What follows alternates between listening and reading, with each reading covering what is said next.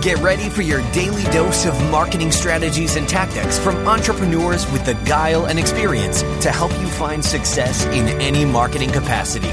You're listening to Marketing School with your instructors, Neil Patel and Eric Siu. All right, Marketing School listeners, have a special message from our sponsor, DreamHost. If you want to rank higher on Google, you want to make sure your website loads super fast. Check out DreamHost. Not only is their solution super affordable, it'll make your website load faster, and they have amazing tools and support for your business to ensure that you grow and succeed. Welcome to another episode of Marketing School. I'm Eric Siu. And I'm Neil Patel. And today we are going to talk about how to make your content go as far as it can. So I guess I'll kick things off. In 2019, kind of Neil and I are going to be talking about this a lot more about this omni-channel marketing approach, right? So how can we give you something practical that's going to work? Because if you've kind of found your niche already, whether it's your seed content is podcasting or it's blogging or it's video, you want to make it go further, right? You're putting a lot of time and energy into getting ready to write in the morning, or maybe like getting ready, getting your makeup done and everything to shoot videos. It takes a lot of prep work, right? So how do you make it go as far as it can? Because the problem nowadays is people are consuming content everywhere. It's not even just people seeing you 7 times now. I think the numbers now are like people need to see you 14 times to take an action. So people are just very ADD. They're getting these little dopamine hits. Looking at Instagram. Then watching Netflix, and then opening up YouTube while they're watching Netflix. Like I've actually done that before. I've opened up YouTube while I was watching Netflix. So that's how ADD I've gotten. Yeah. So if you want your content to go as far as it can, start off by repurposing your content.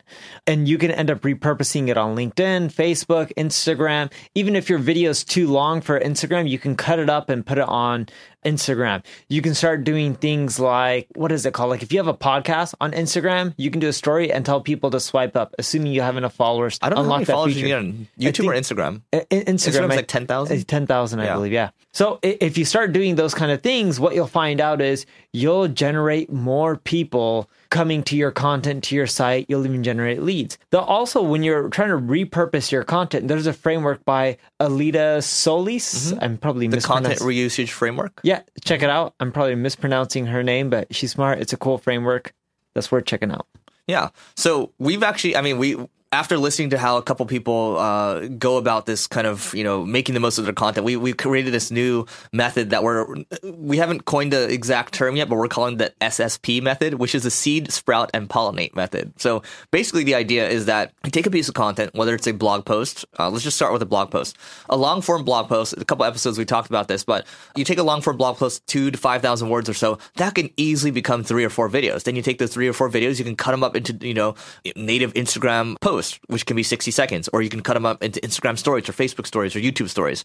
You get my point. The thing is, you have to have, at least in my opinion, you should have a framework to follow, because then your team can just follow it. Otherwise, it starts to become chaos, because I know there's another person that goes out there, they just launch it into like a group chat. And what happens when you do that is, sure, they're producing a ton of content. I think it's all great. If something happens, they're only 2 days away from running out of content. Now, that to me seems like just one little sickness away from disaster. So I like to kind of hedge my bets, or, kind of minimize my risk.